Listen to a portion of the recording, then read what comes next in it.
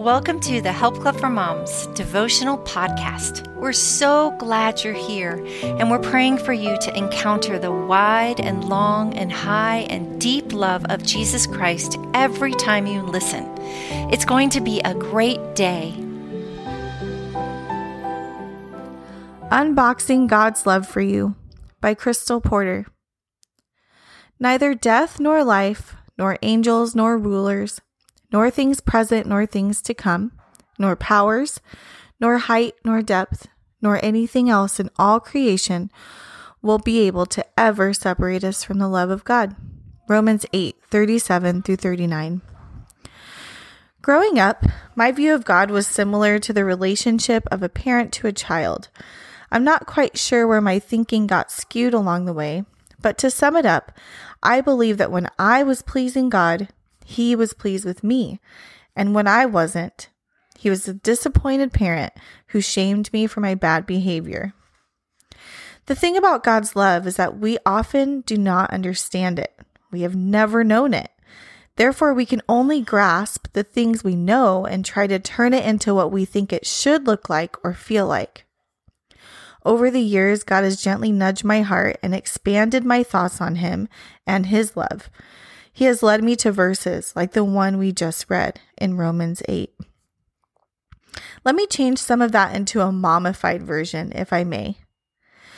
No matter how badly you have sinned, no matter if your home isn't perfect, no matter if you yelled at your kids for the 10th time today, no matter your children are always well-mannered, no matter you forgot to have your devotion time today, no matter you responded rashly and harshly to your husband, no matter you woke up on the wrong side of bed, no matter you had cereal for dinner, no matter you struggle with anxiety, no matter you struggle with depression, no matter you feel far from God, no matter the weight of your past, no matter your family dysfunction, no matter your difficult relationships, no matter your fallenness because you are human, nothing will ever separate you from the love of God. Did you need to hear that today? We can't understand this great love. We don't experience such unconditional beauty, but it is there, ready and waiting for us to consume it and let it penetrate even the deepest and darkest places. If you're like me and you have put God's love into a box of only what you know love to be, would you do something today? Would you open up that box and let God out? His desire is to change everything you know. He wants us to be consumed with His love like a wild burning fire, friends, and that can't be put in a box. 1 John 4:7-8 says, "Beloved, let us love one another, for love is from God, and whoever loves has been born of God and knows God. Anyone who does not love does not know God, because God is love." Lord, I pray for all the moms listening today. I just pray, God, that however they've been viewing you, however they've been seeing you, that is wrong. That's not from you, Lord. Maybe it's from the evil one. Maybe it's from ideas and different theologies they've adopted along the way that just aren't truth.